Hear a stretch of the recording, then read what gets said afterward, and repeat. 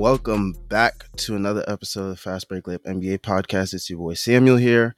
I got with me another guest, first-time guest to the show, longtime Twitter friend, Schwinn from Pod Strickland and the Strickland and anything Knicks Twitter. Schwinn, say what's up to the people. What's up, people? How you doing, Schwinn? I'm doing well, man. Just happy to make my debut and enjoying the nice 3-day break that we get between every finals game, apparently.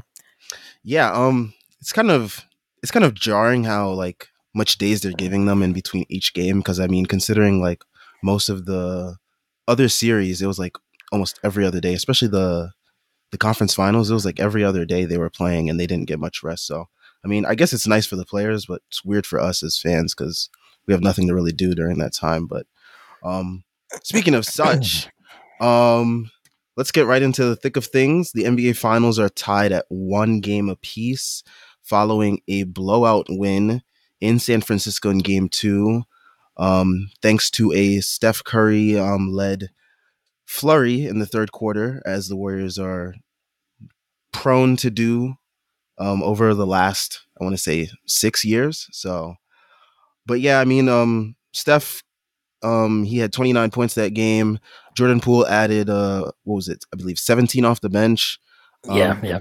Didn't shoot that well, but you know, he made some like really huge timely buckets that kind of like really crushed the Celtics like chances of even coming back.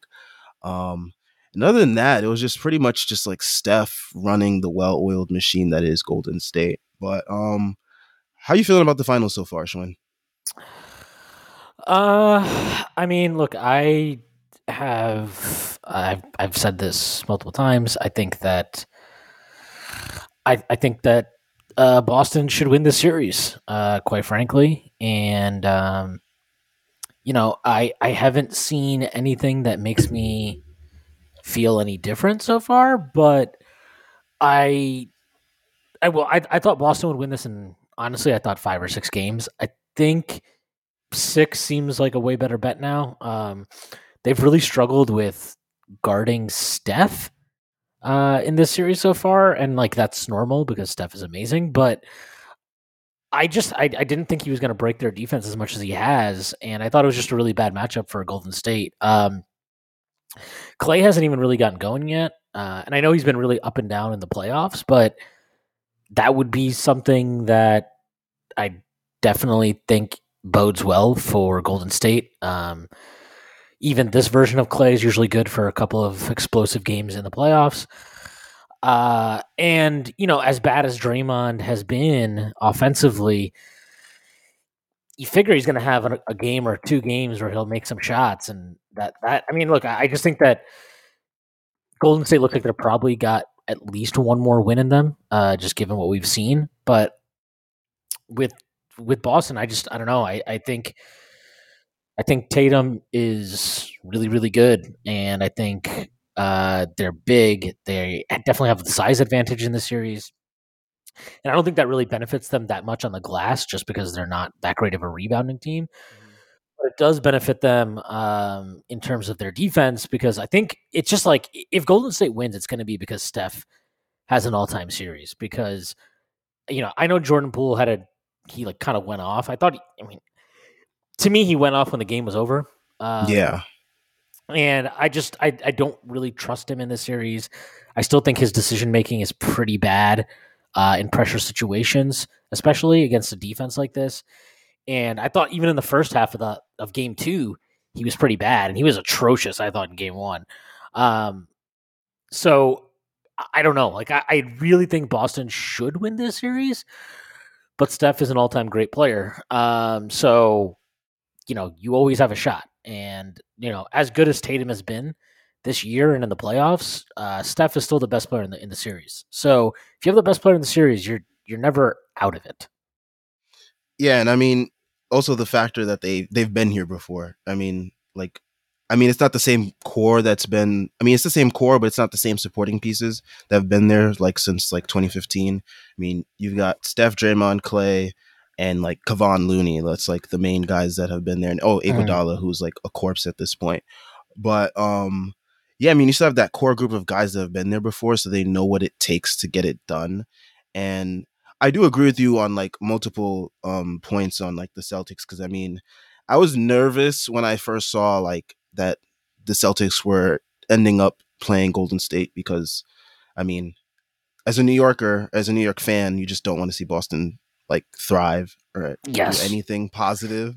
So like, given that they've had this matchup advantage on Golden State, and not even just this year, but like since Steve Kerr's been there, I think like they're one of the better teams that have played against Golden State throughout each iteration. So I mean, that's an interesting thing within itself there. But I feel like yeah, they were just bigger, like you said, and like, but like also it doesn't matter, like you said as well, because Kevin Looney's just been feasting on the boards for like the latter half of the playoffs. But yeah, like you said, if Steph has an all-time series, I mean, that's probably the only way that it turns their way. The one thing with Tatum that I will say is that I don't know how much the shoulder injury is bothering him, because it seems like every game that he's holding it and grimacing it. And I know this past game he had like a pretty good game, but like game one he looked absolutely abysmal shooting the ball, and like even in like towards the end of that Miami Heat series, he didn't really look like himself. So I'm wondering if there's some lingering effects, and if the Warriors can take advantage of that.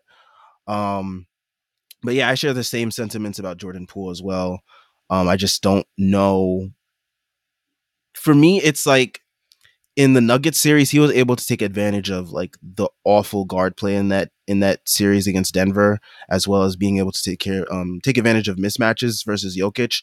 With the Celtics, there's, like you said on the recent Pod Strickland episode, like there's really no weak links in the Boston Celtics defense, and I mean if Peyton Pritchard's your like weakest link, that's pretty good. So like it's really hard for Jordan Poole to do what he wants to do. Draymond's been pretty rough. I mean, he's been trying to get into the Celtics' head physically. We'll see how that goes. I mean, we know how the refs can either hold their whistle or even just like not deal with his bullshit. So we'll see how that goes in game three. But yeah, I mean, I picked Golden State from the jump in 7, just because I don't want to wish anything well towards Boston, and I'm just hoping that my positive sentiments can manifest themselves. But yeah, I do feel like this series is going to be a real rugged one. How are you feeling about Game 3? What do you think? Who do you think takes that one, and what do you see happening? Uh, Boston they've been pretty good about bouncing back in series so far this year in the playoffs. I want to say they haven't lost 2 in a row the entire playoffs, I think. I believe I'm pretty so. sure. Yeah, I'm pretty sure they haven't lost 2 in a row the entire playoffs. I I think like look, ultimately, as I've said, I think Golden State is the better team. Or sorry, I think Boston is the better team. I don't know, like they've, I know Smart has had success against Steph in the regular season, but so far through 2 games, he hasn't really slowed him down much at all, other than when he was kind of like allowed to just hold him throughout the second half of game 1. But even then, I thought Steph got to his spots. He just missed some shots. But like, I don't know. I kind of get the sense that Golden State might have figured something out in game 2. I thought, forgetting the offense, which they've scored as well as anybody has against this Celtics defense in the playoffs anyway. But I thought their defense was awesome. Look, I've seen a lot of people talking about how physical they were allowed to play and all this stuff, and like, I don't know, I kind of think that's bullshit. Like It Boston has, is. yeah, it's Boston. They got away with so much in that net series. I mean, Well, I mean, that's the entire thing. Is like the Celtics have had a lot of success in this playoffs and in general, just because their defense is very physical, and guys like Horford and Smart and Grant Williams, they do all of their own type of bullshit that Draymond also engages in, and like that's fine, but that's why I kind of think it's BS when then they turn around and it's like, well, they were allowed to be physical. I mean, I thought overall, if you were just to ask me what I thought of the officials so far, I thought in game one the Celtics got a better whistle, and I thought in game two Golden State got a better whistle. So to It me, it even out. yeah, it evened out. I think it's been about even in this series. And like I don't know, I was just really impressed with their defense. I thought putting Draymond on Jaylen Brown was a very smart idea. If Boston wants to try to attack, mismatches with Horford in the post or something, I think Golden State would gladly give that to them. And they were just able to stay at home on so many of the shooters in game two because Draymond did such a good job of keeping Jaylen Brown out of the paint. And I thought their defense on Tatum was a lot better. There were just less rotations to make because of that, because Draymond wasn't helping off Horford and all that kind of stuff. But yeah, I mean, I don't want to back off of my pre-series. Hey, I mean, it's Boston. I wouldn't blame you. Like, Yeah, I mean, go right ahead. I don't know. This series is really giving me like 2012 finals kind of flashbacks where that was the first Miami championship. That was LeBron's first championship. Mhm. And it was like, I remember after game one of that series, I was like, I think OKC is just more talented and they're bigger and they're more athletic. And I had a lot of the same thoughts that I had about Boston coming into this series. And then, Miami like won a pretty tight game two, and then they won a tight game three, they won a tight game four, and then I think game five was kind of a blowout. But like Yeah. the point being is their experience, their collective experience, and I think some of the like Jaylen. I think the criticisms of Brown and Tatum throughout this playoffs have been really weird because like they're like every time they lose, it's like, are they really a finals caliber team? And I don't really understand that because they're in the finals. Like, so yes, they're a finals caliber team. Yeah. And I just think like, is it an ideal 1 and 2 pairing? Probably not. Mostly just because I don't think either is a great ball handler, or even necessarily much. I mean, I think Brown is basically an average ball handler, and Tatum is above average for a wing, but like neither is tremendous. Neither is a particularly amazing playmaker, although Tatum did have a great playmaking game in game one, and in general, I think has taken a stride there. But like, I don't know. I just get the sense that like if Golden State can keep these games close, and I know it sounds crazy to say that because obviously Boston had that insane fourth quarter comeback in game one, but like it just feels like if they can keep the game tight and Clay and Poole can avoid taking really stupid shots, it just feels like a series they're going to sneak out somehow. And that, I don't know, it's like that's just the feeling I'm getting as after the first two games. Is like it just feels like this is a series where I don't know. Steph is like, I don't want to say I don't particularly believe Steph is like a really smart player, and that's not to say he's stupid, but like He makes I mean, a lot of dumb mistakes in like timely moments. he like we all remember like game 7 in 2016 where he throws the behind the back pass to Clay in the corner, and it's like he has moments like that, but right now, and honestly this entire playoff run, I've thought He hasn't had it. Yeah, he's been really Locked I don't know. in. Yeah, he seems locked in. This seems like I think he kind of understands like what one more championship does for him and his legacy and all that kind of stuff. And yeah, I mean, look, I'm not going to back off my prediction, but I really am getting a sense now that like Golden State might sneak it, because if you have the best player in the series, you always got a shot. Yep, and like the cliche says, never underestimate the heart of a champion. And I mean, with Golden State, we've seen them through everything. So, I mean, this series is nothing they haven't seen before. And yeah, and I also would say this. I wouldn't be surprised if Golden State, like, if game 3 is going to be a blowout, I almost think it'll be Golden State that blows them out because I don't know. They seem to like going back to all of their series, right? I think they've won the first game on the road in each series. So they won the first game on the road against Denver. They won the first game on the road against Memphis in that one, what was it, 117, 116. And then they won the first game on the road at Dallas Hmm. also. And it just feels like I think they know that if they can get the one game, right, they get one. Game 4 is kind of like it's a freebie in a sense. Like if you lose, okay, it's 2-2 going back home. If you win, you have a chance to close out at home. I feel like they're going to be really locked in for this game. This is the experiencing doesn't really matter to me, but I do think like the combination of this being the first finals game back in Boston since 2010, 2010. Yeah. since 2010, I think the crowd is going to be really amped up, and I wonder if Boston will almost be too geeked up for this game in a sense. Yeah, they might be psyched out a little. I Not even feel. I hear like what you're that. saying.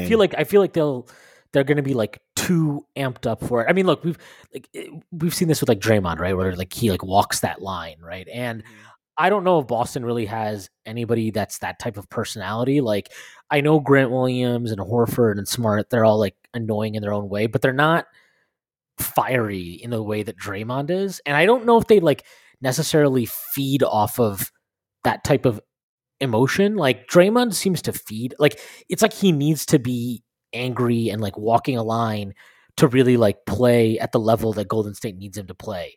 And when he's not on the edge, his game is not the same. And I just wonder if like all the emotion and all that kind of stuff with the crowd, if that pushes Boston to that type of edge. And I don't think they're a team that plays well on that edge. I think they're a team that, you know, I know they've had some great fourth quarter comebacks this year in the playoffs, but over the course of the season, they were a really bad fourth quarter team. They had blew so many leads. It just, I don't know. There's just weird things going on. I feel like I think Golden State wins game 3, and then I think Boston wins game 4, and then we have a best of 3. Yeah, like to your point, I think throughout the regular season they're like one of the worst teams within when a game was within like 5 points or something. Yeah, they were worse than the Knicks. I just watched I rewatched that game, the RJ game, winner game, a couple of days ago, and like there was a stat during that game they dropped where they like at that time they were 3-10 or something like that in 5-point games, some shit like, which is insane. Oof. Considering I think Tatum is a star at least. I think he's. I mean, Ascending to that level of superstar. I mean, if they win a championship, I don't know how you say he's not a superstar, but yeah, I think he's pretty much a superstar or close to it. And I think Brown is an all-star caliber player. So like, they should be able to close games out. Yeah, it's just surprising they haven't closed games out. And actually, Jaylen Brown, he's leading the playoffs in fourth quarter scoring right now. I think at least in terms of total. I don't know if that's accurate for average. That might be due to the blowouts and him being the one that causes some of those blowouts. Because I remember, I think it was game 5 in Miami where he went like crazy in the fourth quarter. Yeah, he has these quarters where he's like the greatest scorer in the NBA. I don't know. He did it to us on opening night. He had what, 25 in the first quarter? Yeah, he is a weird player, man. I don't know. I mean, he's really good, but like it's crazy. He'll drop like 20 in a quarter and then you won't hear from him for like 2.5 quarters. It's very, very odd player. Yeah. Well, I mean, we'll see what happens with this series. Hopefully we get treated to more closer games because, I mean, dating back to, I want to say the second round, we've been just treated to consistent blowouts nonstop. So it would be fun to get some close basketball. Moving on to our next topic, we have the Utah Jazz situation. This has been probably one of the more predictable things to go down in the NBA. Like, on a scale of 1 to 10, how shocked are you by the Utah Jazz situation? Not that surprised. I guess I was a little bit surprised that Quinn Snyder stepped down. I mean, like, not the way it had played out, it didn't surprise me too much, but at the end of the season, I didn't get the sense that he was planning on stepping down. So that the development of that has been surprising, but like I'm not really that surprised by anything else. He hadn't committed to staying. I think when that lasts as long as it did, it's not that surprising when Hmm. the guy ultimately does step down. Um, And I mean, there were all the and rumblings too throughout the year, like, oh, he's in lieu for the Lakers job, and we'll talk about who took the Lakers job later. But like, there was rumors of him swirling throughout the whole regular season of like he might end up being the coach of this team next year. So it was probably like more certain that he was gonna be stepping down or at least would be fired, one of the two. So yeah.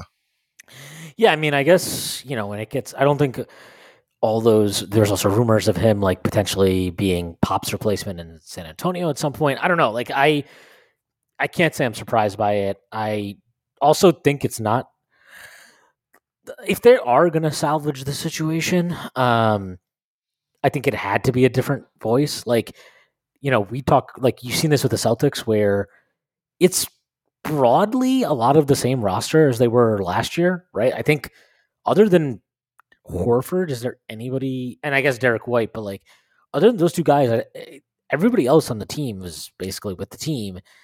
And adding Udoka, I think adding his voice and just a different approach from the coaching staff, it it can shake things up. And if you get the right guy, I think it can help get you back to a higher level.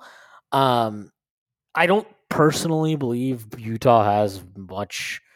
I don't think it's the same. Like they don't have the young guys that Boston does, so I don't think a change of voice is really going to like take them anywhere. But it's not a bad idea, and also I think they need somebody who I'd be shocked if they keep Gobert.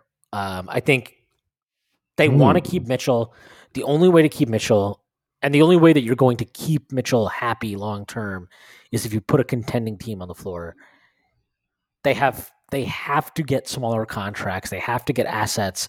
Their pick situation is fucked right now. They need to shake things up, and I think Gobert and Mitchell, obviously, their issues are well documented. Yeah. Um, I think you're going to trade him. And does that mean next year you're going to be as good as you were this year or have been generally with those two? Probably not. But like, you never know. I mean, I don't know what they're going to get for Gobert, but like, depending on the return, it'll be interesting to see how it plays out. But like, I don't know. That situation is really, really a disaster. I don't think, I think they trade Gobert this summer. Oh And then wow, I think, really? yeah, I think Gobert is going to be gone this summer. And then I think, I really struggle to see them getting enough of a return and nailing everything they need to nail to make Mitchell comfortable staying there. With the idea that they can compete. And I think he's gone next summer. I just there's a lot of shit they need to get done, and really like they have to nail so much this offseason. They had their depth is awful. They're not athletic on the perimeter. They don't have much shot creation outside of Mitchell. They don't really have any shot creation. Mike Conley is 50 years old at this point. Like he can't stay healthy. It's yeah. I think it'll be interesting. I would definitely. I think they're gonna be in for a lot of changes this offseason. Because I mean, I don't like to take these reports as gospel, but like it sounded like from I think it was a quote from the Athletic like a month or two ago that said like basically they were not content, but they wanted to keep Donovan, they wanted to keep Gobert, they wanted to basically like it sounded like basically like they wanted to run it back, and like a lot of people laughed at them on Twitter, reasonably so. I mean, seeing how the situation has been unfolding, I mean, for me, I've been like closely watching this since the bubble collapse, where they were up 3-1 Mhm. against the Nuggets, and when that happened, I was like, okay, this is about to be done soon because they peaked. They peaked. I forgot what year it was, but I think it was the year prior to the bubble. They peaked. I feel like that was the year that they peaked. Um, and The bubble then year. yeah, the bubble year. I feel like that was the year that they peaked.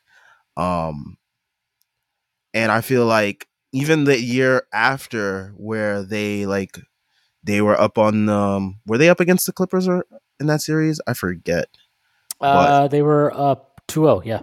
They were up. So they were up in that series 2-0 against the Clippers last year, and then they lose that series after Kawhi um blows his knee, and I'm like, all right, now it's got to be done. But then they decide to run it back again, and I mean, the first person they get rid of, surprisingly, is Quinn Snyder. But yeah, I mean, to me, I thought, like I said before, I thought they were going to run it back this year, and maybe they still do. There's still time for that, but I mean, I would not be surprised also if Gobert is gone or even Donovan Mitchell is gone, and they just decide to, like, you know what, we're just going to blow this whole thing up, which would be the smartest thing to do. Um, but speaking of their coaching situation, the Jazz have just received permission to interview several assistant coaches for the head coaching job, which include Johnny Bryant from our New York Knicks, Will Hardy from the Celtics, Charles Lee from the Bucks, Joe Mazzulla from the Celtics. Jazz assistant Alex Jensen and Terry Stotts will also get interviews, and Woj says the list will continue to grow with assistants and former head coaches. Yeah, I saw that. So, I mean, the main thing that people like ourselves, Knicks fans, are assuming is that's going to be Johnny Bryant because we know his connection with Donovan Mitchell is close. We are also, of course, worried because we will be stuck with Thibs and a whole bunch of his mindless minions to run the team if he ever gets fired. But save that conversation for another day. But I mean, yeah, I mean, who do you think gets this job? I mean, off the bat. I know everybody's saying Johnny Bryant. Maybe it's him. Like, maybe I'm just being because I don't want him to go, but like, I kind of think it's. I don't know. I feel like he probably has an idea that he's in line to be next up in New York whenever they fire Tibbs. Mm-hmm. I would think New York at this point in time is a more attractive job than Utah. Yeah. And like, I don't know, like from the outside looking in, do you really go into that place and think, yeah, Donovan Mitchell is going to be here? And like, I don't know, there's just so much going on there that I think if you have options, you would maybe hold off. But look, if there's 30 NBA head coaching jobs, that's it. There's only 30. So like, if you get offered one, it's hard to turn it down. Silas took the Houston job kind of knowing that what he was stepping into and that Harden was kind of not happy, but he still took the job. He still took it because there's only 30 jobs. So maybe he takes it. I don't know. I have no clue how to judge it. I do wonder if people are just leaning, like, I know that Mitchell is close with Bryant, and obviously that was somebody who did a lot of player development stuff with him. But like, I don't know what his relationship is with an assistant. Like, they have Alex Jensen, who they're interviewing. He's a Jazz assistant. Yeah. Does Mitchell have a good relationship with him? I don't know. Does he have a good relationship with whoever? I mean, I just think there's like so much other factors that could be contribute. Yeah, I mean, like, I'm assuming he's definitely gonna have some input into this decision. But like, what if he talks to fucking whatever, Will Hardy is one name listed here. If he talks to Will Hardy and then he's like, wow, this guy's awesome. I'm down. Let's get with it. Like, I don't know. I feel like Johnny Bryant would be the choice if they literally just listen to everything Donovan Mitchell wants and don't consider anything else really. Mm-hmm. But I don't know. Like, is that why you bring in Danny Ainge? Is Danny Ainge really going to do that? I don't know. I feel like that's an interesting angle, and I understand why they could play out that way. I would, generally speaking, I think you just take the field, though. I don't know.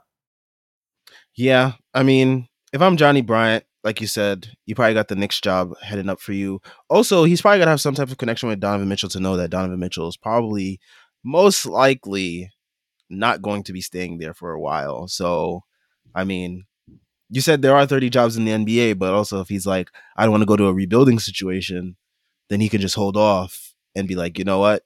I'm cool off this. But I mean, he was there for a while. I think he went to college at Utah. So there's like a lot of factors for him to also take the job as well. So we'll see how that plays out with Johnny Bryant. Hopefully he stays because, want him as the next up coach for the Knicks.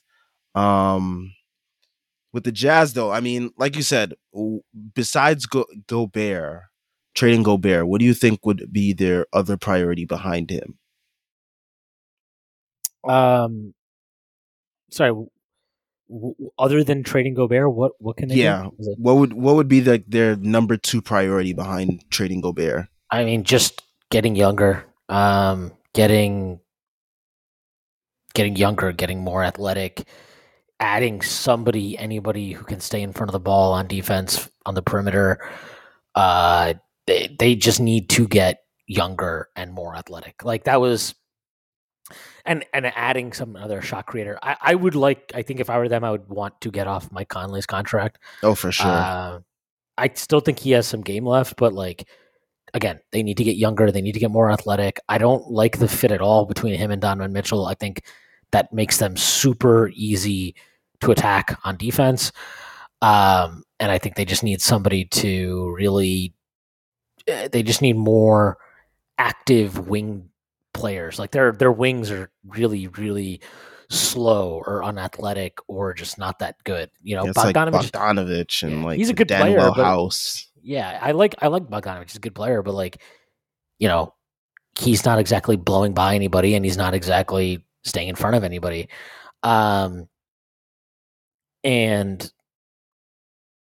it's just, yeah, I mean, it is what it is. I think that any way they can do that, they should do that. If there's a team that'll give them a couple guys that can just play defense and hit an open three every now and then for Conley, they should take it. I just, that roster construction is really not close to what they need to be to compete in the West.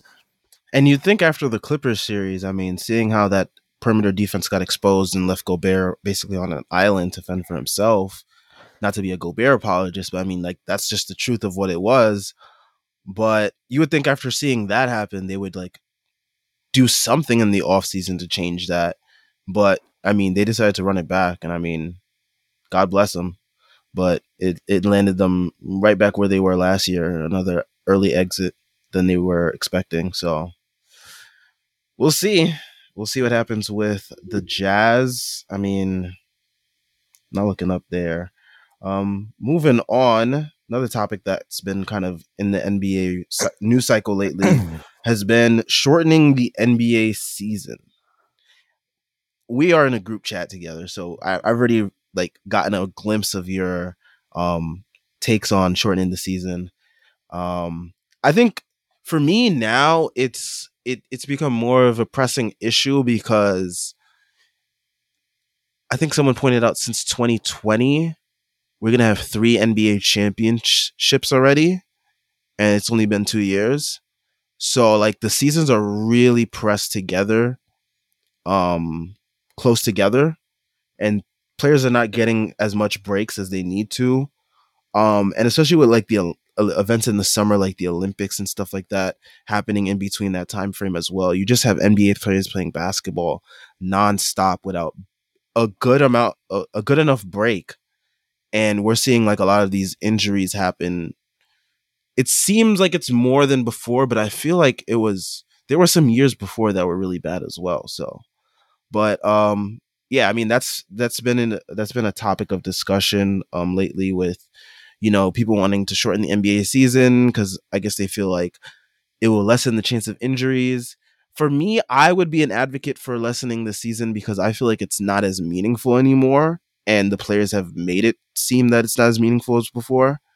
So I feel like less games makes the season feel a little bit more meaningful in that degree, as well as because the commissioner wants to add a mid-season tournament. So it's like, how do you motivate players that already are not motivated to play complete seasons to play that mid-season tournament? So how do you feel about this whole situation? Because it's a lot, and like it feels like it's trying to solve an issue, but it's like not really going to solve an issue. But yeah, how do you feel? Um, I mean, look, I think they're gonna end up keeping the same amount of games, but they'll probably have this midseason tournament thing. So it is what it is. But like, I don't really care about this issue. I feel like fans and players and people want to constantly um, make this like some big crisis point. Every time there's an injury, we need to reassess the schedule, and we play too many games, and guys don't care, and blah blah blah blah blah. And like, I don't give a fuck. I think winning championships is supposed to be hard. You're supposed to have to endure a lot. There's supposed to be obstacles. It's not supposed to be easy. It's not supposed to be easy on your body. It's supposed to be grueling. It's supposed to be physically taxing. That's what makes winning a championship. That's what makes repeating. That's what makes repeating again, three-peating. Like that. That's what makes all of these things hard, because not like the best team does not always win the championship, right? Like that's the reality of basketball. We can say like that's what it is. So if we're trying to create some fucking thing where, we want to make sure that the best players and the best teams are always that's what happens. That's what comes out. Like, I don't know. I just don't really understand that. I think you're still like, do we really think teams are going to take the midseason tournament, like super seriously at first? No, I don't. Like, you're probably gonna have the same shit. You probably have guys resting for those games. What does that do? Does that change anything? I've seen people say, like, I saw Mark Cuban, he tweeted out earlier this year, right? I think in the playoffs, about how like guys, because guys were playing every other day, that's why there were so many injuries. And I'm like, I don't even understand that, because isn't that the entire thing? Like, you want to avoid back-to-backs, but playing every other day is fine. And then, I just think people like to, like, over the last 10 years, right, since Silver took over, they have limited the amount of back-to-backs every team every team kind of has on their schedule. They've increased the length of the All-Star break. I think they've increased the length of the season. I'm not sure if that's true or not, though. I think they've taken on board a lot of great precautionary measures, right? Obviously, every team in the NBA now, well, not every team, but most teams have scheduled rest days for players and all these kind of things. Medical staffs are up on it. Like, I just don't see this as a problem. And I think every time you try and solve a problem, there's always unforeseen things that pop up, and then you end up having to try and fix those problems. And then when you fix those, then there are other problems. Like, there's always going to be problems. Nobody's ever going to be happy. An 82-game regular season is fine. I don't see the issue with it. If you want to play less games, that's fine, but then you should also be ready to take less money, because that's like what this all is. This is about money at the end of the day, and nobody wants to make less of it. And that includes the players, that includes the owners, that includes everybody. So that includes the league, fucking for damn sure. And so if there's a way to make the same amount of money or more money with less games, I'm sure that everybody will be thrilled to do it. If anybody has to take a single pay cut, nobody's going to do it. And that is ultimately where they have to figure that out. So whatever they do, the pot of money has to stay the same, or it has to get better, or that plan will not happen. Yeah, and that's what's going to make the new CBA very interesting, because you've had all these different, just like, forget the injury stuff, players sitting out because of trades, vaccines, because they don't feel like it. All that. And then you have, I don't know how much players are going to advocate for this, but maybe some owners might. It's going to be a very interesting CBA. It's going to be probably a very interesting lockout too, because we know they're not really going to get on the same page. So yeah, I'm more indifferent on it. If they're shorting the season, whatever. I know they're not going to do it. Mid-season tournament, I really don't care for it that much. For the play-in tournament, I was really on board for that, because I was like, okay, that gives more teams a chance to compete for something at the end of the year. And it's worked to a degree. Like, we see, like, these play-in games have been entertaining, and maybe that will be the case with the mid-season tournament over time, but I just don't see it right now. But like I say with everything, we'll see, because things really change on a whim like that in the NBA. Yep, absolutely. Next topic. It's a very interesting one. DeAndre Ayton. This has been a very interesting situation that's been unraveling since since their finals berth last year. I mean, we saw Mikal Bridges, he got paid. Chris Paul, he kind of took like a little pay cut, I guess that's what you can call it. Um, Devin Booker's already been taken care of. So the last person that they needed to really take care of was DeAndre Ayton, the man in the middle, holding things down for them. 24 years old. He was the number one overall pick in 2018. And to start the season, they could not come to an agreement on an extension. And I think it was because a lot of people said Sarver was cheaping out Ayton. I feel like maybe that's subjective, up to you, up to how you see his value as a fan.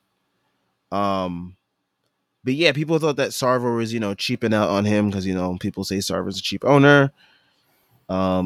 His reputation precedes him, among other things wrong with Sarver that, just gonna push that to the side for now. But back to Ayton.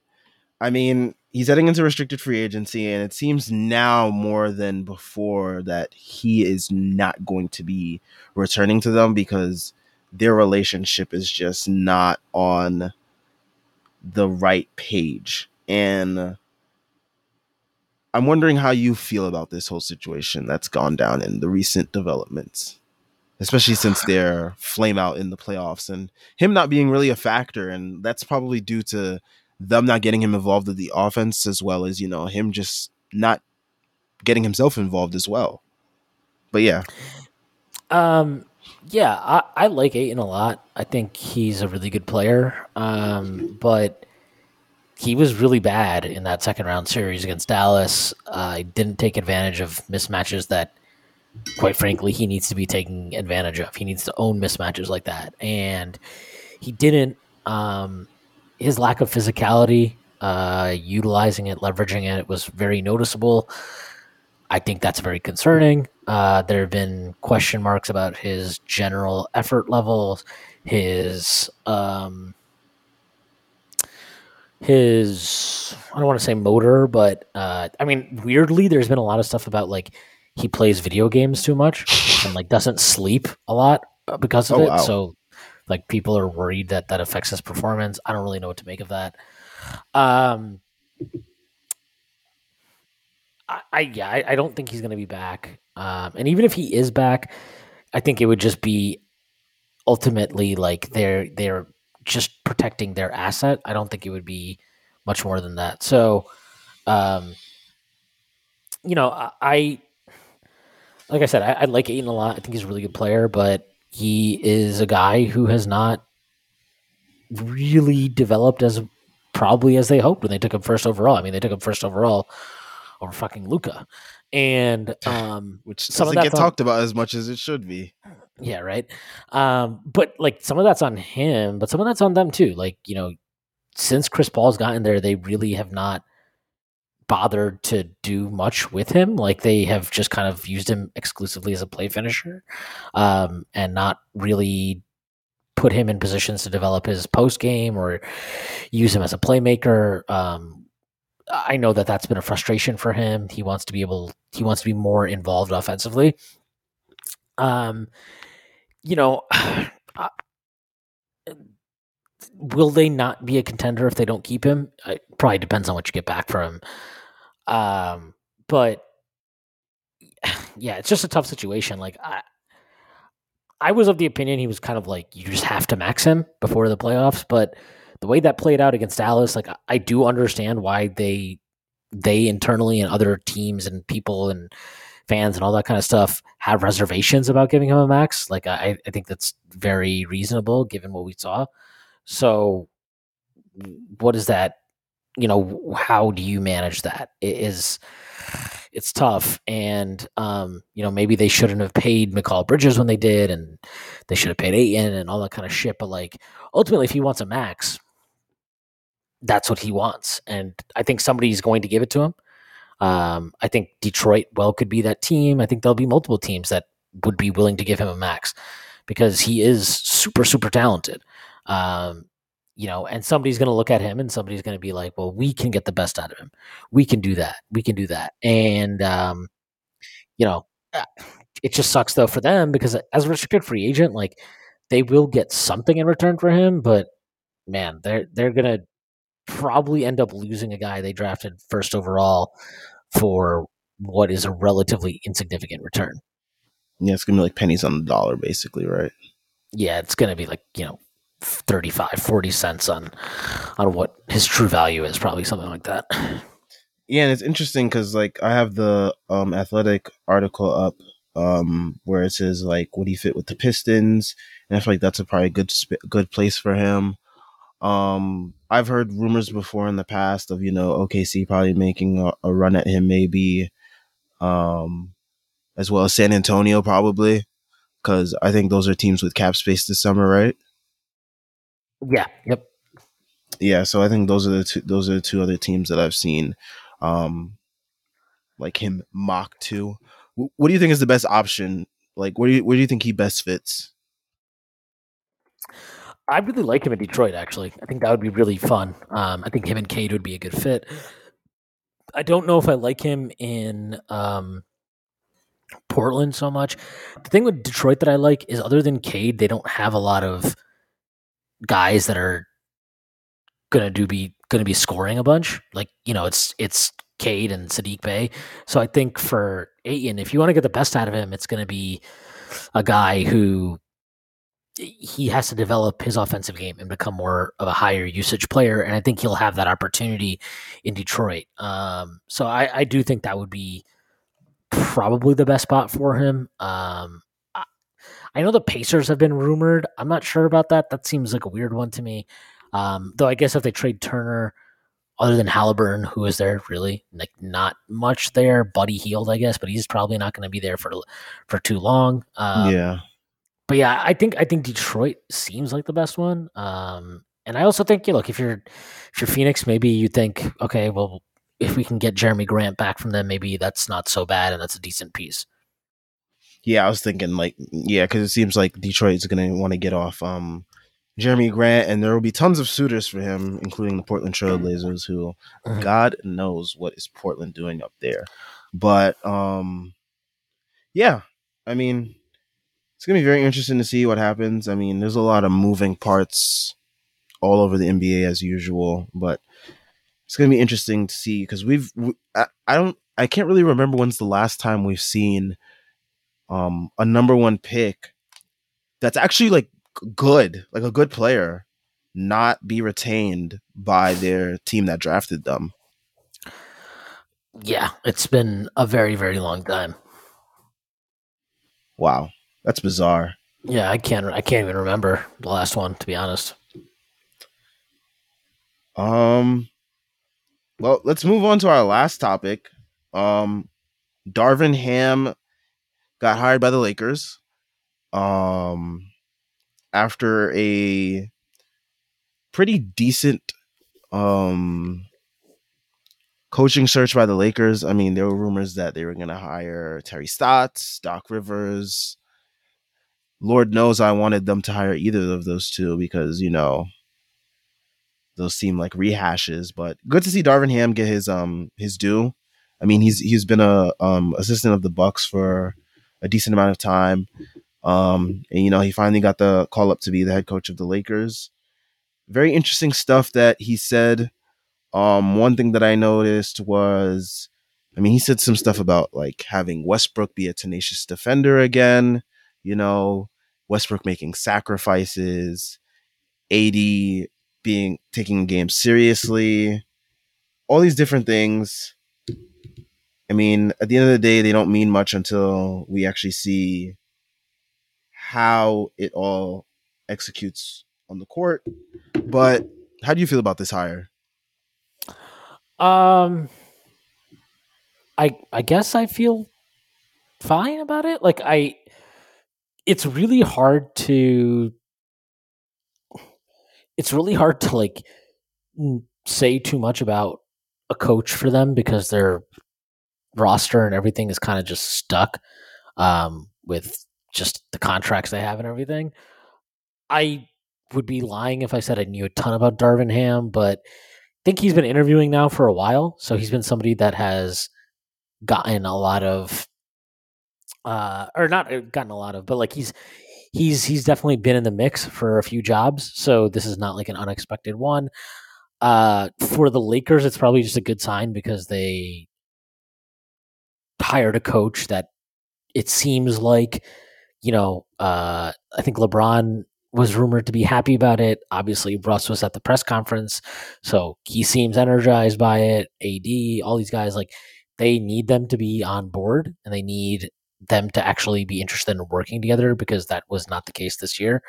So it seems like a good hire, but I mean, like, this is my thing with the Lakers, and people can say whatever they want about Frank Vogel and the job he did last year, and I don't really think anybody is too upset that he got fired. But like, I don't really know what you expected him to do with the pieces he was given, with all the injuries they had, and just how mismatched the roster was. I don't think there was any solution to that, and ultimately, if this is the roster they have, more or less, like, they're going to struggle. It doesn't matter who the coach is; they're going to struggle because their talent level is just not that good. I mean, Russ, I don't care, he's energized and all this kind of shit, but like, he's just not a good player anymore. And he's a terrible fit next to fucking LeBron and AD. They are capped out. They don't have any first round picks until 2027 to trade. The Pelicans basically own their future until then. They have no young talent. Their best young talent on the roster right now is Taylor Horton Tucker, who I think is, like, at best going to be a rotation guy, a solid rotation guy. There's not, I don't see anything beyond that, really. We'll see. And then, Monk was really good for them, but he's probably priced himself out of staying there because they can only go up to like $7.5 million or something like that to offer him next year. And multiple teams are likely to be able to offer him the full mid-level exception or more. And so, yeah, I don't know. I good for Darvin Ham, and it seems like a good hire, but there are so many bigger issues with their team right now than just through the coaches. Because I don't think the reason they underachieved is due to coaching. I think they underachieved because people's expectations of what that roster was capable of was just totally out of whack. Yeah, I mean, no matter who's the coach, they're still going to get blamed for when that team fails. I mean, it could have been Greg Popovich as that coach, and it still would have made a difference because, like you said, the roster construction is ass, and like, it just doesn't fit. And I mean, poor Darvin Ham, when the Lakers get in a rut again, hopefully they don't blame him, but he's gonna get a lot of the brunt of the criticism because he's the new guy that they hired. He's the one that's supposed to make all the magic work. So, the Lakers are supposed to be all fine now. But yeah, their problems start with like roster construction with Russ. I was call me a Russ hater or whatever. I've been probably known as that for a while now, going back to when I was in high school. But I was never a fan of his game, but like definitely the fit with the Lakers was just atrocious. And like, I mean, you have Anthony Davis who can't stay healthy, and then you have this rotation filled with guys who they got for veteran minimum, bunch of washed guys, and guys from the G League and off the street. And it was just like, hey, Frank Vogel, make this work and make Russell Westbrook make layups again. And like, he couldn't do that. So he was a failure and had to be fired. And I mean, sure, he's rigid as a coach and stuff like that, but like, he wasn't going to make miracles happen. So we'll see what happens with Darvin Ham. I mean, like you said, the Lakers' problems run way deeper than the coach. They have so many more issues to solve. And I mean, we didn't even bring up their management situation, which somehow involves Phil Jackson and Kurt Rambis. Like, is this the 2017 Knicks or something? Like, what is going on over there? Yeah, I don't know, man. It's weird. It seems like I don't think anybody really knows what the fuck is going on there, which is a problem. But I'm happy it's their problem. Couldn't happen to a better team and a better set of people than Lakers fans to have to deal with all that shit. Yep. I mean, wow. We're gonna wrap things up. Thank you, Schwinn, for coming on. Do you have anything to plug as we head out? Nah, man, I got nothing to plug. So I guess I'll just plug like the stuff that we're doing over the Strickland. So check out Pod Strickland. I have a solo pod, Strick and Roll, that you can access if you subscribe to the Patreon. All the draft stuff that Prez has put out has been pretty great. So yeah, man, I would say just check all of that stuff out and thanks again for having me on. Enjoyed it and appreciate the debut. No doubt. And since Schwinn already plugged the Strickland, I don't have to, which I usually do on the show, but links to everything will be in the description. We are out of here.